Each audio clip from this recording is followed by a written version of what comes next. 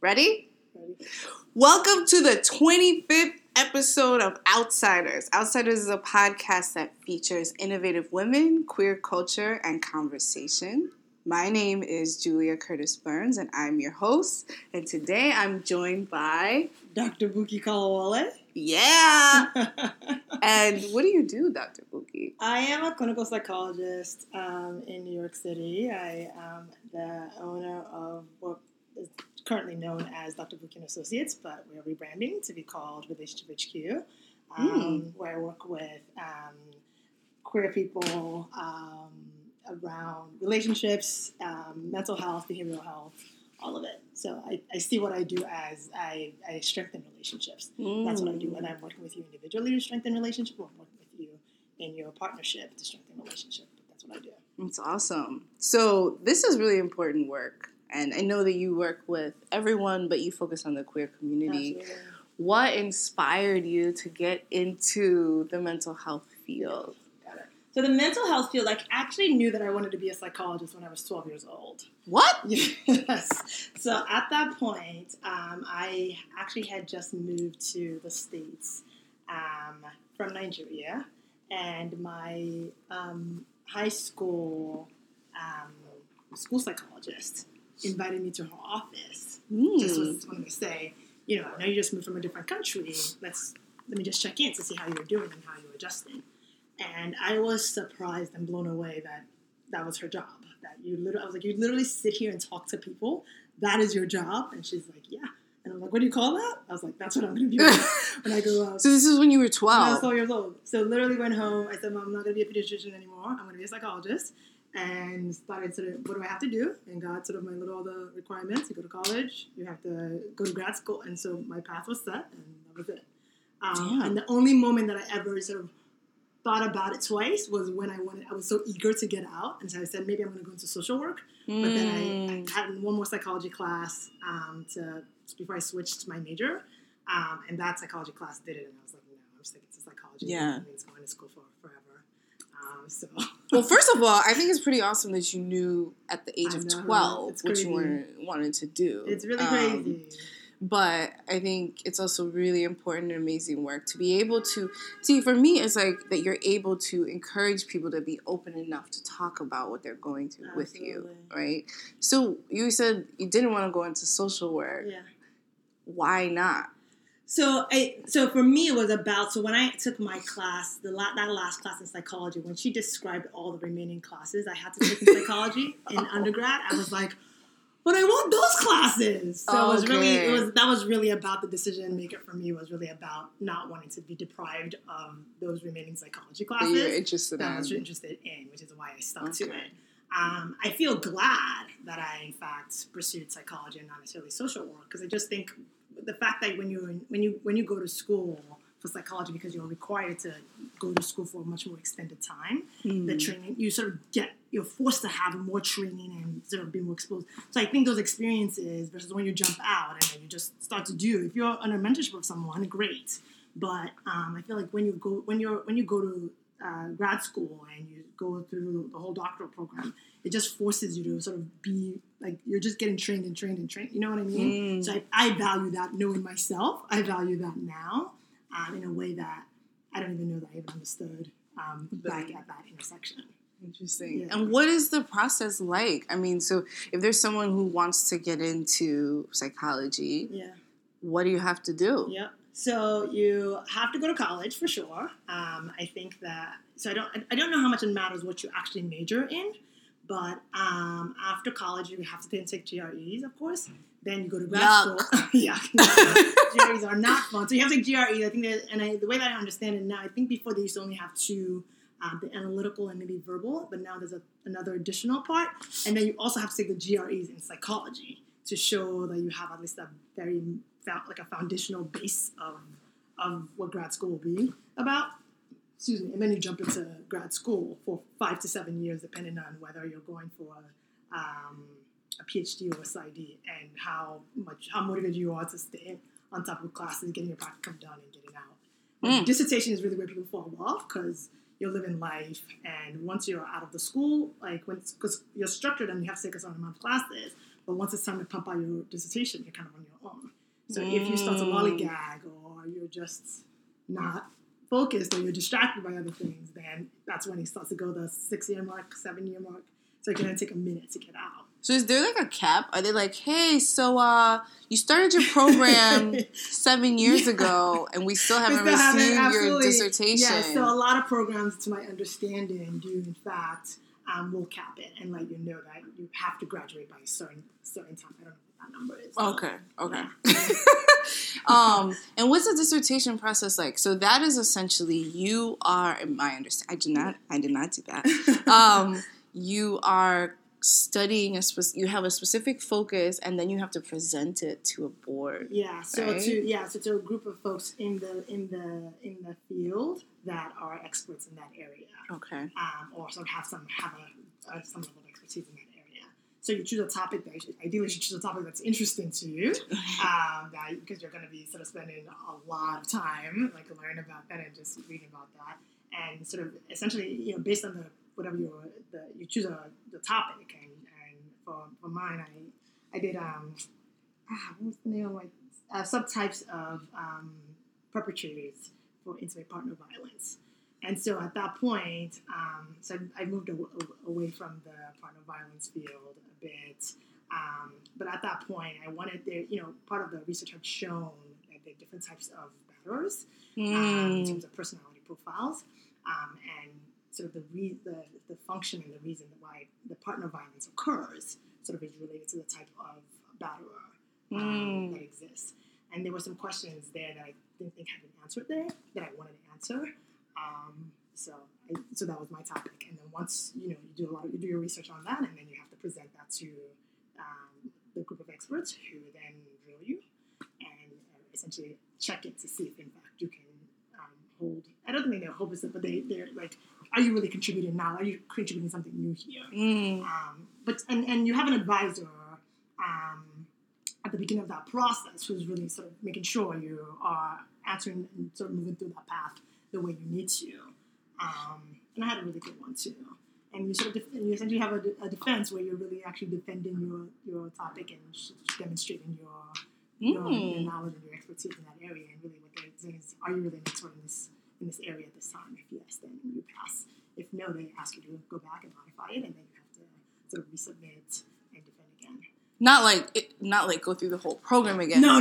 Oh. Just the defense. Dun, dun, dun. I was like, damn. Like, no. Like, you know what? Forget it. No, I think they're like they're different kinds of like, you can either pass your defense or you can do a revision with, I can't even remember the different categories of like the way in which you don't pass right away, which is you have to go make some changes, and then they might ask you to redefend, or they might just say, okay, you just have to fix these parts, and then we'll accept it at that point. Okay. So, yeah. Awesome. And so you have been practicing now for... Oh, God, I don't even know how long. For a long time. It feels like a long time. I started my own private practice, I know, in, I want to say 2009. Okay. I think 2009 or 2000. It's so long that she doesn't even know. That's awesome. So one thing I like to do is talk about identity. Okay. Right? Because you're doing work that's specifically working with queer folks. Absolutely. But how do you identify, and what terms do you claim? Yeah. So I think I use the word queer or gay. Those are the words that feel the most fitting for me. I think queer is just, it feels like the perfect word. Yeah. So that's the word that feels the most fitting for me. I feel like lesbian works, but the way that I like, when I identify as queer and really queer, there's like a big smile that comes on my face, and there's just such pride. In a way that I don't sort of have that same like relationship with the word lesbian or even gay. Mm-hmm. Yeah. Yeah. So, I'm like, how about you? I agree with that. I like queer as well. Yeah. I think it's all inclusive. Yeah. But could you tell us a little bit more about working with the queer community? Are there specific things, because you work with individuals, but you also work with... So I specialize with couples. With couples. And I'm opening it up more to partners now, because what I want to start doing more work around is actually helping. So, a lot of folks who are in non-monogamous relationships and helping them open up the relationship and doing it safely and maintaining, knowing how to maintain those relationships. So right now I define my specialty as with couples, but the space I want to start to play actually a lot more. I'm already doing that work, but I want to almost like push myself to specialize more with is actually with open and non-monogamous relationships. So like polyamorous relationships. Absolutely. Is polyamorous the same as non-monogamous, or am I? So it's not synonymous. Polyamorous is one type of non-monogamous relationship. Okay. Exactly. So, for example, if in fact you and your partner, so again, because there's so many different sort of. Let us know. Break it down. Well, I would get all because I'm like, that's not necessarily my specialty. Yes, but so let's say for example, when in fact you're identifying in some way in a polyamorous relationship, then you and your partner both might be having actually relationships with other partners, whereas some folks have open relationships where they have sexual relationships with other people, but they don't necessarily enter into intimate relationships with someone else. So they wouldn't necessarily, I don't know if they would describe themselves as polyamorous. They would just describe as having an open relationship. Okay. Does that make sense? Where they could date other people and really engage in sexual relations I wouldn't even with say other date, people. just like they can engage in sexual relations with other people, but they can't sort of invest that emotional energy and sort of cultivate the emotional connection in a way that when you're in a polyamorous relationship you do. Sometimes you shouldn't. So why are you interested in shifting your focus from couples to partners? So I think that the beauty of it is that we're in a time where the folks are being much more open about this, and folks who are in the poly community don't always. There's a lot of feelings of shame at times it's associated with because it's sort of this taboo. The assumption is that monogamy is the way. And so there are people who are playing in this space, and there are people who are playing in this space for different reasons. And so one of the reasons why I'm interested in doing it is because there are lots of times, so opening up the relationship and having a non-monogamous relationship can be really difficult. But it's possible and can be done.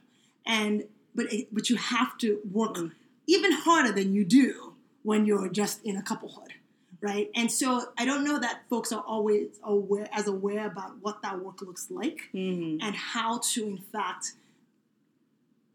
I think the best way I know how to say is how to, in fact, open up your relationship in a safe way or to engage in that space in a safe way. And when I'm using the word safe, as in really, I mean, the only reason why, in fact, non-monogamous relationships can work is when both partners and all the partners involved really know how to really show up to ask for what they need.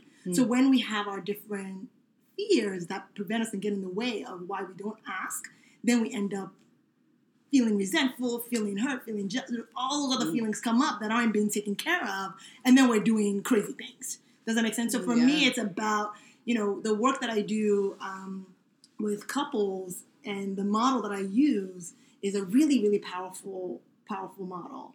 And so when I've seen, and I've used that same model with folks who are opening up the relationship or with folks who are in polyamorous relationships, it's huge and it's transformational for them. So my interest is saying, oh, this is a space that I want to be playing more with and sort of engaging with folks around more and trying we're equipping people.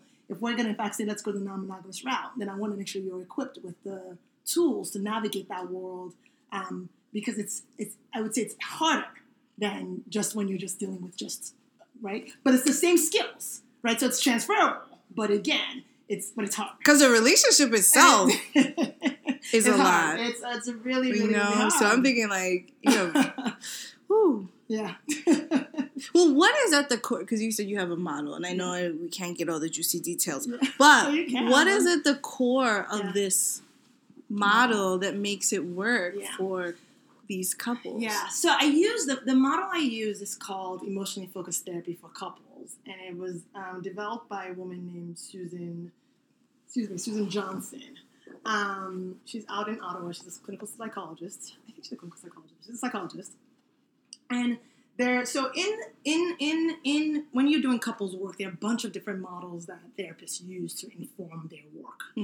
And what attracted me to, so I'm someone who I very much value evidence. So I always want to know what's the thing that the research has actually already shown is actually effective. And that's the thing I want to actually use. And of all the different models that exist, there were only 2 models that, in terms of relapse rate for couples, had the lowest. And it was EFT for couples, and another model I used to originally use called Integrative Behavioral Couples Therapy. So the thing that makes EFT different, what does it stand for? EFT? EFT is emotionally focused therapy for couples. Okay. So the thing that makes EFT different than IBCT from my perspective is that, so number one, EFT is actually based on attachment theory. So that's a whole different talk. We should have some. We can have multiple talks. So we're talking about the science of love, and yes, there's stuff where like how we're biologically wired for attachment and all of that stuff. But EFT is the only model of all the couples therapy models that exist that's actually based on attachment theory, where it's actually thinking about the way that we're actually wired and what we do. And so that's number one. It's based on that theory. And then number two, it's what's really beautiful about it is that, so in EFT, when we're doing EFT, there's sort of 3 stages of the work. The first stage is about us de-escalating a couple. And what that essentially means is that when a couple walks in, whether it's a couple where you find that there's a lot of conflict, so if there's a lot of conflict, then we want to sort of get them to a place where they are understanding, whether it's a conflict or maybe they may be very apart and very distant from each other emotionally.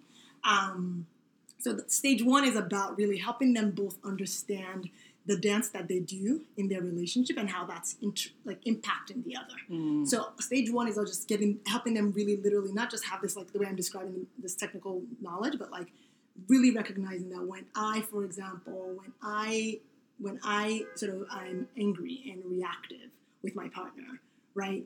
It makes it harder for her to actually come forward and share with me things that are happening for her, right? Because then she starts to walk on eggshells and doesn't want to upset me, and then it's actually more withdrawn or retreating, which then I want more. So it sort of creates this whole thing, and then because she's then much more withdrawn, then I'm more reactive because I keep trying to get her to, So it's sort of this dance that we're doing. So stage 1 is just literally helping couples understand that, when things are happening in the relationship, where you're both coming from it from with your own sort of natural lens. And usually what you're doing makes sense for you as a way of coping, right? So in fact, when one partner is sort of really feeling angry or hurt, and the way that they show up in that moment is a way of trying to protect themselves. But that actual way of protecting yourself is actually what's triggering your partner. So in stage 1, we're just trying to help you just even understand that there's this thing that's happening in the room when you guys are interacting in those difficult moments. So once couples get that, then now the work begins, because now we're not sort of putting out fires all the time. Now we can get to the heart of matters. So in stage 2 is a stage where we're really actually helping couples really come forward with each other with the sort of the deeper, whether it's longings, the deeper fears that they sort of don't necessarily talk about. That's harder to talk about. All of a sudden you're fighting about being late, and really, it's not really about the time and all of that. It's about how important I feel to you and how. Tell it. So Tell it. Like that. So it's so in stage 2 is when partners are sort of equipped, and our focus is really helping you know how to have those kinds of conversations. So the next time it is about a fight about the partner knows this isn't really about time and promptness. This is about you feeling not important. Come here, babes. I'm so sorry. Right? So that's sort of what we're doing. When we do that stage 2 level work. So once that's done, when couples and what happens in that when we're doing that is we start to restructure the positions partners are in the relationship. So I don't want to get all technical, but if one partner sort of lives in that sort of withdrawing position, or the other partner lives in a pursuing position, we're sort of moving so that it's not so rigid and changes the face of that. And stage 3 is really sort of the consolidation of the work, where you're sort of really looking at where you guys were when you started, noticing that, in fact, the problems that used to feel so hard are actually not so hard when we know how to actually have those real conversations that we really actually need to be having. So that's so this work, and the beauty of this work is that it's not, the other model, the reason why I left the other model was that this helps me access the deeper primary emotions in a way that that other model didn't really have a map for. So when I'm in the room, again, because I understand attachment theory based on the way that this, right, things are happening. But any fight that's happening, I always understand, and this is my goal, is to help couples understand that it's always about that attachment. It's always about, do I matter to you? Do you see me? Can I be seen? Am I safe? Like, that's really always what the fights are really about. So that's what has been beautiful for me about this model. It's something I completely believe in it. I drink the juice myself. So so I love this model. So it's, so that's what I mean when I sort of say the power of this. So when couples are, we had a couple the other day just sort of sharing and saying how they were watching their friends fight. And they're just like, man, we just don't look like that anymore, right? Because they sort of know how to engage in a different way now. And they can almost like sit and tell their friend, oh, this is happening to me. You know what I mean? Because now they're speaking that language. Now they know how to like relate with each other in that way. So your face right now. I'm so into it because like I'm thinking about my personal life. Yeah. Let's talk about it. Oh man. Wait, so attachment theory. Yeah. I just want to go back a little bit. Yeah. That is the idea that at the core of it, we just want to feel that we're tied to our partner. Or So attachment theory actually, John Bowlby, for those who are nerds and want to look it up. Nerds all day. So John Bowlby was the I don't know if you call it John Bowlby and Mary Ainsworth. But attachment theory really sort of identified that the way in which we move in the world we're biologically wired, actually, that in the context of distress, that there's something that actually happens for us that's actually wired to us that we need somebody we're going to attach to. And so when you think about babies, and I was doing some reading a while ago, that when babies are born, sort of all the things that they do, what it's doing is actually trying to, in fact, develop that attachment with the primary caregiver, right? So ultimately, where that caregiver sort of becomes responsible and protects them so that they can help a baby survive. So attachment theory, I would say it's almost like the way we describe it is like a science of love. Is really what it is, but really it's what it's what's inherent in it is talking about what happens when we are distressed. What do we do? And the way we cope when we're in distress, whether we're someone who tries to pretend we don't really have feelings, and so I'm fine, or it's that I actually say F you and push you away, or I actually am someone who's like, oh my God, like, save me, right? All of those things, right? Or you're someone who actually, you don't get frazzled. So again, sort of the ways that the original relationships we have, this is where when people come here, like, oh my God, it has nothing to do with my parents, right? So our relationships, our original relationships really set a model for us of what we can expect in the world. And what happens is that in the context of our original relationships and important relationships, it gives us information about ourselves and it gives us information about the world, right? So we start to develop ideas about, am I lovable, right? Is the world a safe place? Are people trustworthy? So and those things that happen are really shaped by what happens in relationships. I feel like that was a really long-winded response to you. That was the science. So there is indeed a science of love. There is absolutely, and this is the part. So this is the part. So there's absolutely a science of love for those out there who are interested in this. Grab a book called Attached. It's the most. What I love about Attached, and if you want to email me and argue with me about it, love to talk with me about it. Just share your opinions about it. I'd love to hear it. What I love about Attached, it explains attachment theory in a very, very simple way that is easy to digest and helps people start to think about what's my attachment style. And the different types of attachment styles that we have. There's controversy in the field about whether it's categorical, whether we can actually place people into categories, or if it's really about really thinking about it on the continuum of sort of like how we do with closeness and how we respond in the face of anxiety. So there's sort of conversations about that. But the beauty of Attached is that it does a really nice job of summarizing what we know, at least at that point when the author wrote it, about attachment theory, and more importantly, its applicability to your everyday life, especially if you're out about and dating. It's beautiful. If you're already in the relationship with your partner, it's about learning how to live with and how to accept. But more than that, it's also about decoding, right? That when in fact you have an anxious partner, right? The fact that they're always looking for you to like check in, right? Isn't necessarily because they want to control, but it's because they feel scared. Will you leave me? Right? Will you hold me in mind when you're far? Right? But again, if I don't know how to talk about that, I'm gonna be hitting you up with text and talking about a whole lot of other things. Why didn't you call me? Why didn't you right? So all of those things. So part of the beauty of when we start to understand these things and we're accepting of ourselves around it, that I don't have to feel embarrassed that I get scared that I might be left, because usually there's a good story why in fact I have that fear. So if I can start to accept that, then essentially I can say, babes, I just love for you to be able to check into me when you get to blah blah blah. So it's just helps you change the conversation, helps you change the music that's playing when those moments are happening. So that's the beauty of all this information we have in our field that sometimes gets out to the public, sometimes doesn't, and this is why, which we'll talk about a little bit about why Relationship HQ, but this is exactly why, in fact, I'm sort of rebranding from the way that I've been doing in practice. I was practicing as a solo practitioner, and wanted to say we have to do this thing differently in a way that we're putting psychology into the hands of people and helping people really understand what we're knowing and learning about in the research.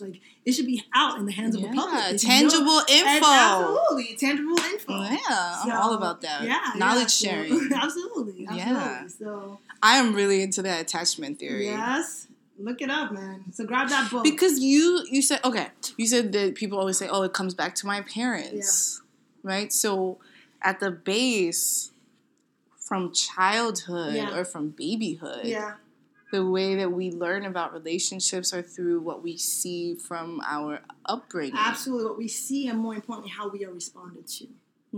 Right? So in fact, when in fact, let's say for example, we have, and so the thing I want to say too, right? It's not so this piece that's important, that it's not. I'd agree that it's not all about our parents and all about our parenting, right? This is the beauty of us being about being humans, is that our attachment styles are actually dynamic. So let's say, for example, at the base of it, what they're categorizing is, do you have a secure attachment or an insecure attachment style, right? And whichever you have has been shaped by the most important relationships you've had. So essentially, let's say, for example, you in fact had awesome parents who in fact were very responsive to you emotionally. And when we're talking about attachment, we're talking about emotional connection and the presence and availability of comfort. So let's say, for example, you had an awesome parents who were very responsive emotionally to you, that you were able to develop a secure attachment. And then you have a really, really messed up adult relationship, intimate relationship that's really powerful. It can actually change your attachment style to become an insecure attachment style. An insecure attachment is where you're like, can you text me every minute? So they're different. Where are you at, baby? So they're different types of attachment styles. So when we're looking at the kid version, we're talking about anxiously attached. We're talking about avoidant attachment style. We're talking about disorganized, and we're talking about secure. When you now move to being an adult, we have what we call fearful avoidant, dismissive avoidant, then you have the anxious avoidant, and then you have secures as well. So there's sort of all these different kinds of the different sort of categories that I guess you would call it. But everything but secure is insecure. Does that make sense? So essentially, the beauty about when you have a secure attachment style is that you do well with closeness. You value closeness, and it's almost like think about it's like this. You're okay with being dependent, and when things happen, you like the ways that people who are securely attached, the way that they see the world is different than the way that folks who are insecurely attached see the world. In that, and I think the heart of it is that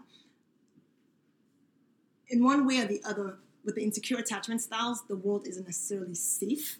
So you're constantly having to do different moves in order to take care of yourself and protect yourself in a way that secures don't actually experience the world. Mm-hmm. Does that make sense? So when in fact they are in distress, they know how to like seek comfort. I'm sad. Can I have a hug?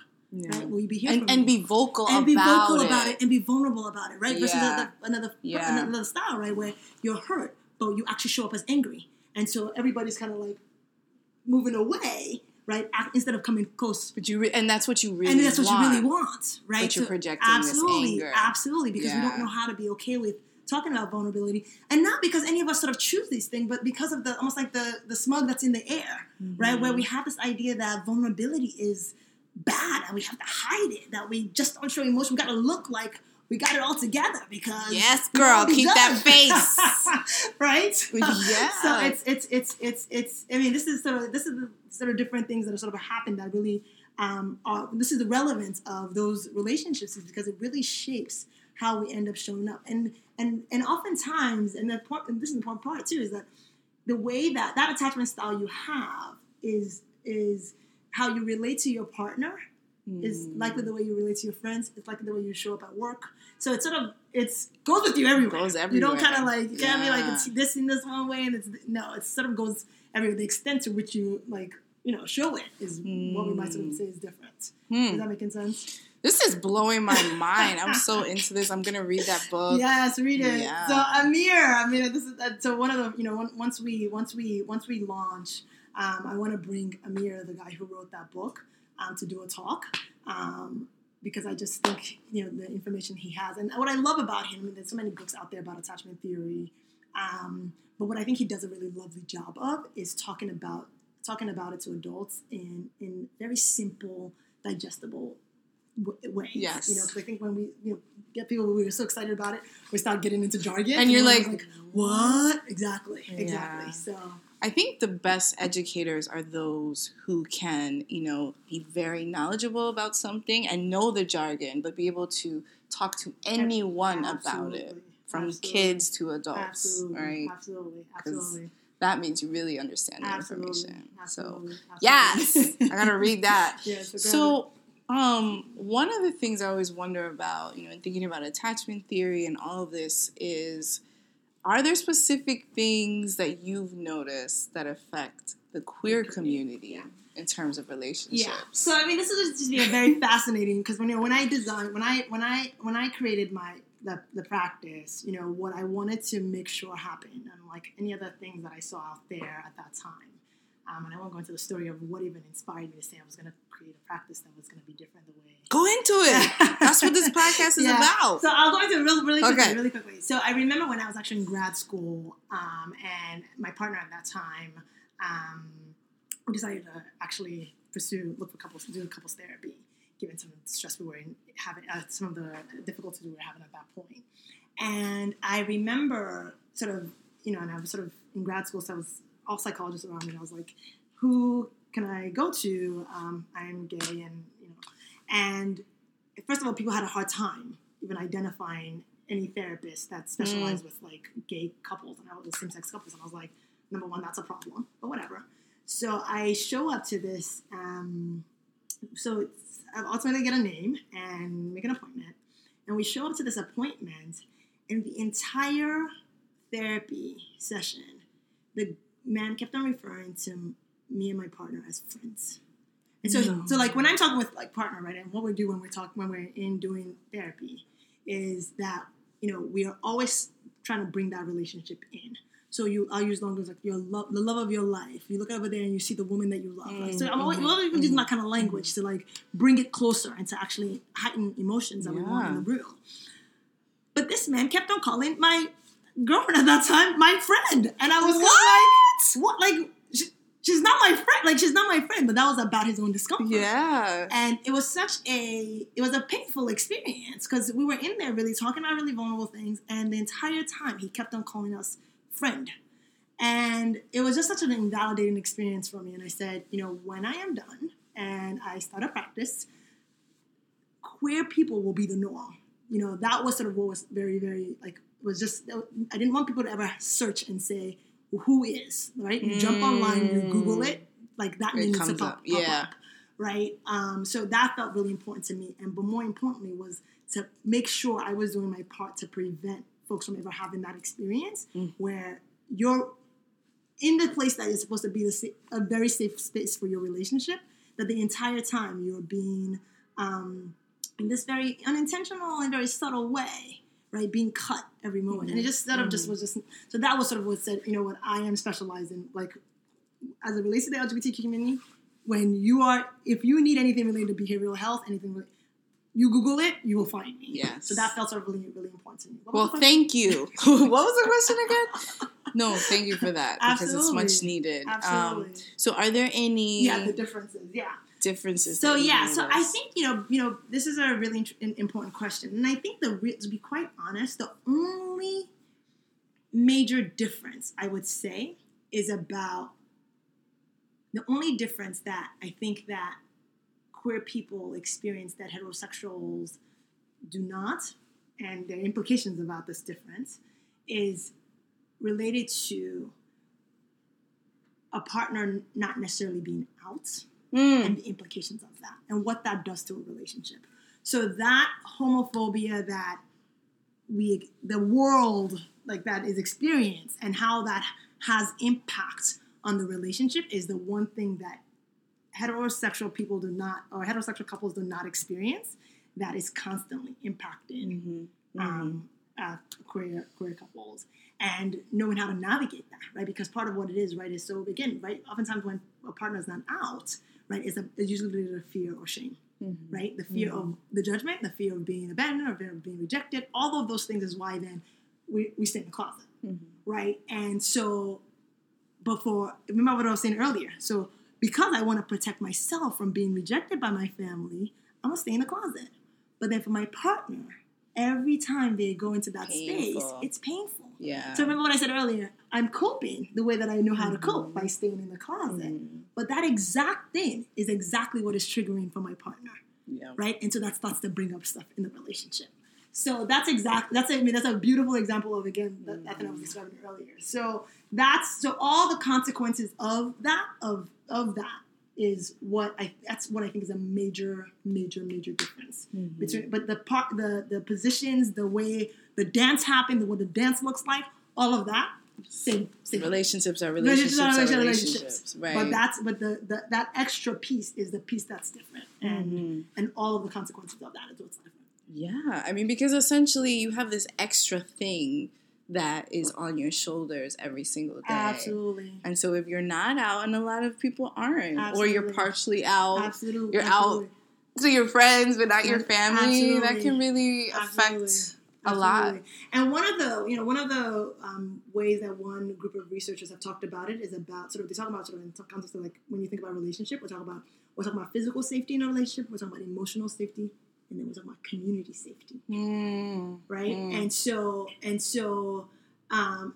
when we're talking about community safety, that's when we're talking about racism and the implications of that on relationships.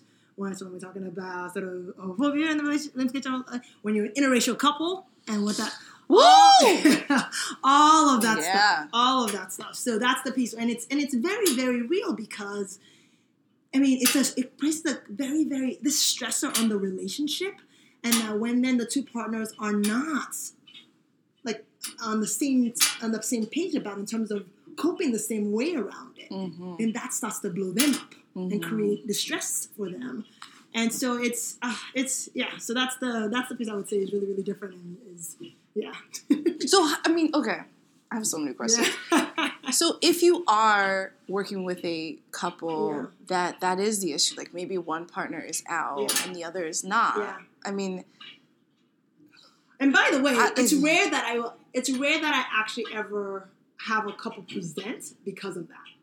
So remember what I was saying to you is, so the couple presents because of how much fighting is happening. Right, but they don't realize that it's they may even realize. But what I'm saying is that, like, in the context of is really understanding and unpacking how much that is impacting and driving a lot of this. I'm doing this because they can't really spiral, upward spiral. That this is the upward spiral. So, okay. Making sense? Yeah, because I mean, it's like, if we're in love and every time I go to your family's house, you say, this is my friend Julia. Right. Right. How does that mean? Yeah. Absolutely. That's deep. Absolutely. That's deep. Absolutely. And then when, in fact, then you do something. So, for example, Poppy wants you to meet this person, right? And you're going to just go meet that person to just honor your dad or your grandparent, Yeah. But essentially what then the message I get as your friend when everybody's seeing, so it just starts to create a lot of things inside of that, right? That starts to then bring threats to our relationship, right? Or that every time you go into the family's home, essentially that place is a place of threat to the relationship. It's not safe. It's not safe. Yeah. It's not safe. Yeah. And so when you guys haven't like partnered together and said, here's how we're going to take care of each other when we're in an unsafe space, then we start to turn on each other instead.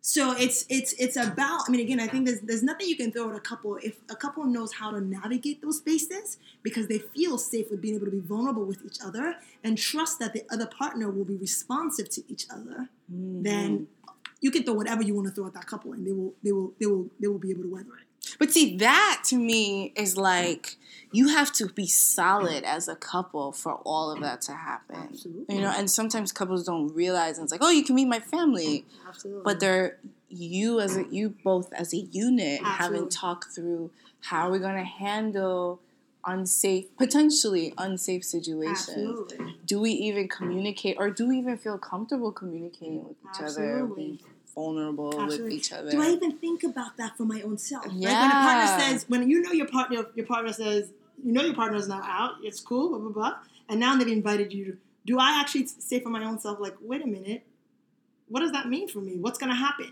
right? Mm-hmm. Or we say, oh, I'll be cool. And then we get there, and then it's not cool. And then I don't know that actually what is happening for me is that I feel hurt, that I feel excluded, that I feel rejected. Mm-hmm. And all of a sudden, on our way home, I start a fight. Right? All I know, I'm just tight. I don't know why I'm tight. I just know I'm tight because you did da-da-da-da-da-da-da. Yeah. When really actually what's about is that I feel hurt. I feel rejected. Mm-hmm. Right? I felt like we were in a place where our relationship wasn't accepted. Yeah. And so we turn. But the part that sucks is that we turn on each other. Right? The partners that turn on each other rather than saying, that's effed up. Why is it, right? Yeah. But they turn on each other. Yeah. So that's the part that's sad. That's the part that we're trying to equip them to be able to do differently. So it's about talking to each other first and being comfortable. Absolutely, I think that if I'm saying like what I'm doing, the work that I do with couples, and that if the couples are doing out there with themselves, is when we can make our relationship a safe haven, right? Where no matter what it is, that I can really trust that I can come to you. So there are two parts here, and open up. I have to be willing to risk and open up, right? And then my partner can also show me that they will be responsive. So when I actually show up and say, this was hard, the response is not toughen up or it's going to be all right. Like, and as in, it's going to be all right. Let's dismiss it. Let's move on. Anyway. Right? Yeah. Right. But rather like say, babes, tell me more about why that's hard. Of course that's hard. Right? So what I think we're trying to do is that because again, that's the piece I'm saying is when you look at it at the end of the day, when partners really, that's what security is. Mm-hmm. Secure relationships, when we look at what a secure relationship is, it's really a relationship where partners feel able to be like open up and like show themselves fully, right? Where they feel, in fact, like what they can always trust that they will be responded to, and they feel really important and engaged with their partner. When those three things are there, boom, that's what security looks like. Which is also hard. I'm sorry, I'm talking about this, and I'm talking about this, and it's like, oh, yeah, everyone's nodding, but it's really hard to do this because we're having to always work hard. We're always constantly having to be vulnerable, be willing to like risk and open ourselves up. Because the worst thing that can happen is for you to open yourself up, and then you're rejected, or your partner strikes at you. Then forget it. Or shuts down on you and leaves you. And it took a lot to take that out. The worst thing we can literally do to each other as human beings is to leave each other alone. Like in those moments. Like the aloneness, the loneliness is what actually kills us. It's the loneliness. Like we're not wired for loneliness at all. At all. So that's the worst. So that's the worst. So that's the piece that can feel really, really painful. And so that's why people don't do it, right? Because they've had models and had experiences where when they've opened up, they've ended up bad shit. That stuff has happened. Sorry for language. That stuff has happened. No.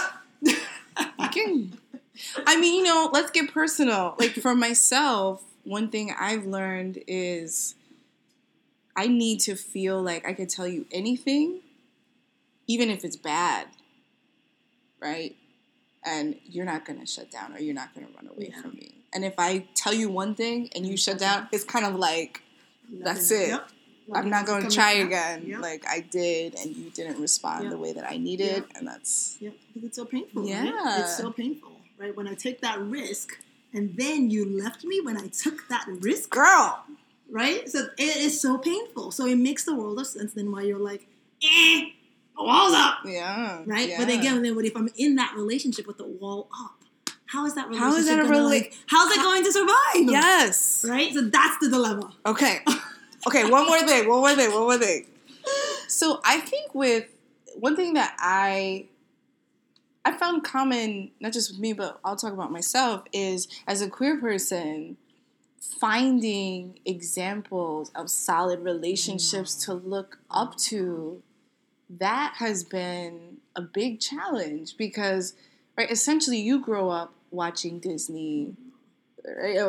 I mean, maybe you didn't, I don't know. But, you see examples of love, but they're heterosexual examples. Yeah. For people of color, it's generally white, right? So I think for queer people, trying to figure out what love means, what love looks like, and then what healthy love is about can be very challenging. Absolutely. Because you don't really... It's like you have to... What's that saying? You have to see it to be it. Absolutely. Right? Absolutely. And I think that's... to be honest, that's been like a really big challenge for me. Absolutely. Absolutely. I mean, I think it makes the world of sense. It makes the world of sense. Yeah. And I think this is I think for folks who are in film, and like we have to be getting more things out there. We have to. Whether it's web series, whether it's podcasts, where we bring, right? But we have to give people models because, in fact, you're right. We cannot. It's really interesting. It's really interesting. It's really hard to do something we haven't actually seen and experienced. Mm-hmm. So I think yeah. So I mean, I'm with you. I'm with you on that. It's a challenge. It's a real challenge. Yeah. And just like talking about healthy relationships, I think is at the core of building sustainability with your relationship. Absolutely. So the more that we can get the conversation going, the better. Absolutely. Yeah. So from a business perspective, changing the subject a little bit. Okay. What was it like to open your own practice? Like, tell us about that. Yeah, so opening up my own, when I was just in private practice by myself, that was easy, right? Mm-hmm. That was about me having a really incredible supervisor who turned into a friend who had a space, who said, when I said, hey, I want to stop private practice, she said, okay, use my space, right? Open up a group practice. For free? No. For free. No, you said okay. I was like, wow. No, she got rent to pay too. Open up a group practice, that right there was a lot harder. And because I almost had it so easy when I just started my own, I don't think I was even as prepared for I don't think so that part's been was very different. What it's been like, it's been hard. It's been really, really hard. But it's gratifying, right? Because the reason that I'm sort of, I decided to switch to having a group practice rather than just being in solo practice by myself is because of a very specific vision that I have. And so what's exciting about it is, I mean, the first day I remember walking down this hallway and seeing our name on the, I don't know what you call that thing that's pointing you in the direction of where you're going. What? The sign? The sign. Oh, like the black thing that shows the suite number. Like that feeling, I don't know how to describe that feeling to you, So it's just this huge sense of pride. So it's been hard. Like, this is not for the faintest of hearts. It is not, I mean, it's hard, but it is really gratifying. And my vision was to create a space that felt the opposite, very different from, typical practices that exist out there. Part of what's been really important for me is being able to create a space that you want to come to and you're glad to be in. So I want people to, when they walk down, as soon as they open our doors, they feel like they're in their friend's home. I did.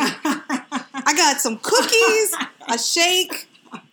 It was awesome, and this space is beautiful.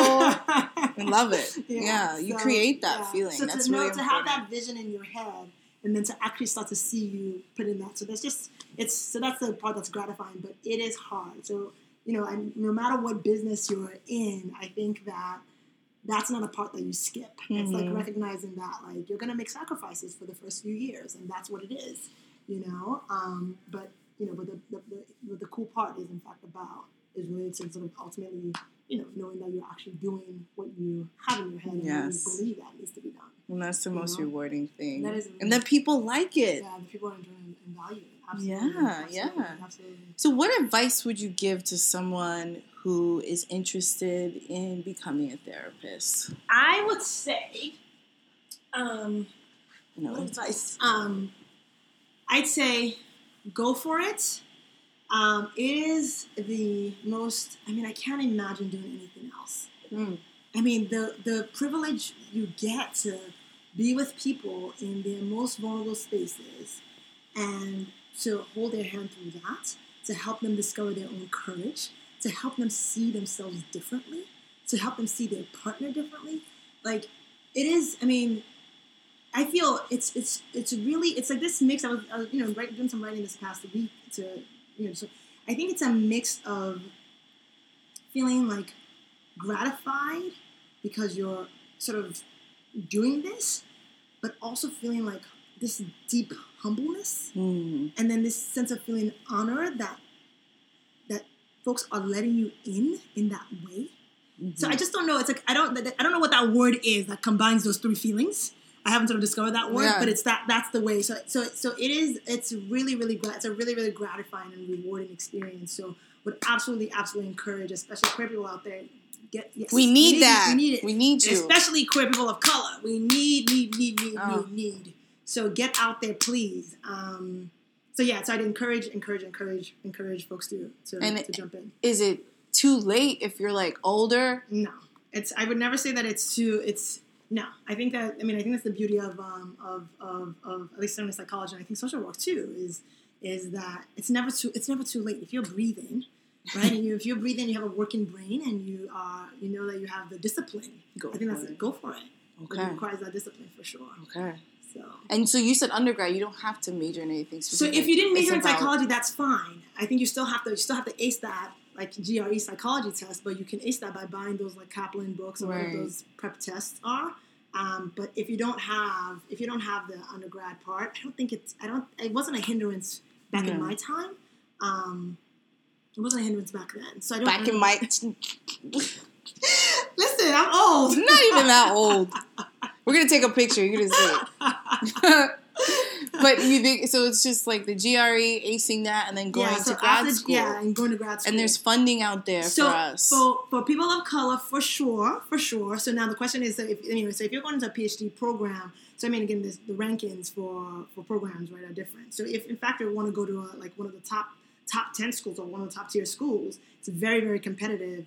But I think some of those programs, I think you certainly will get some money. But I know there are schools that, because one of the things we know in the field of psychology is we just don't have enough people of color, and certainly queer people. So any minority groups they get extra. They want to increase the sense of diversity in the field. So schools certainly pay attention. So when you look at programs, look for that, and if you don't see anything about it, ask about it.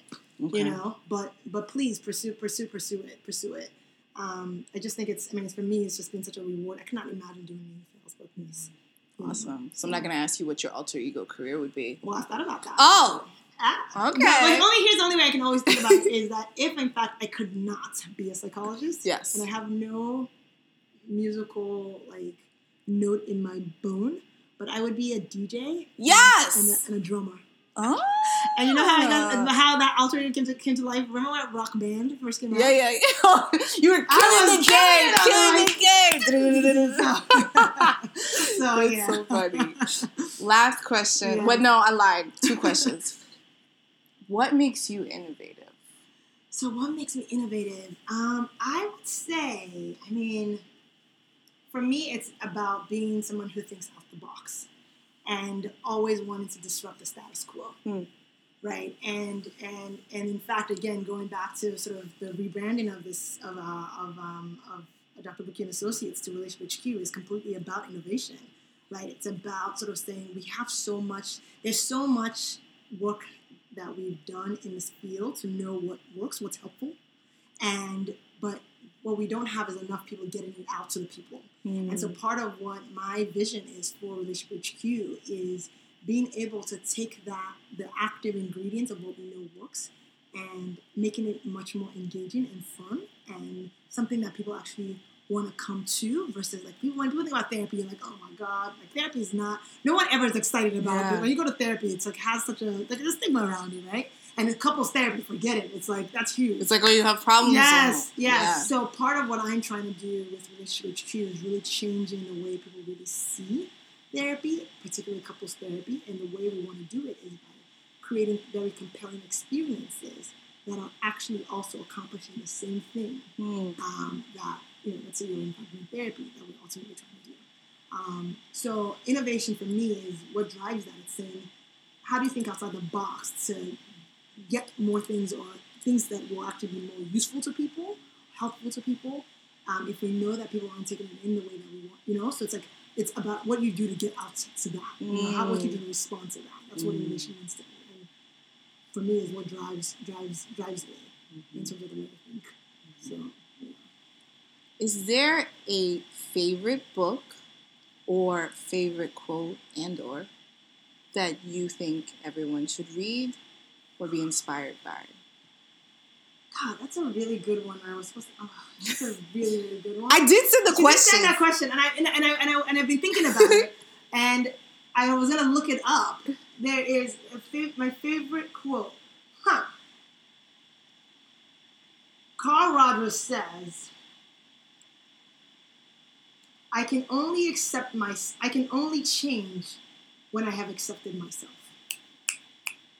So that right there is my quote. Something along the lines of that. I'm pretty sure it's. I can only change once I've accepted myself. So when we're thinking about change, it can only occur in the context of me being accepting of myself, and accepting as in like not accepting like that kind of frustrating accepting, like I know this about me and like you're irritated about it, but like it's kind of like this piece of like, yeah, that makes sense to me, right? That makes sense to me. Okay, because what happens when we accept ourselves is the space opens up. The space opens up for us then to be able to have options, to be able to do something different, right? And because when we're not accepting of ourselves, there's so much, right? Whether it's the shame or fear that's sort of coming up, and then it's blocking. And those are things that always block change. So, yeah. Love that.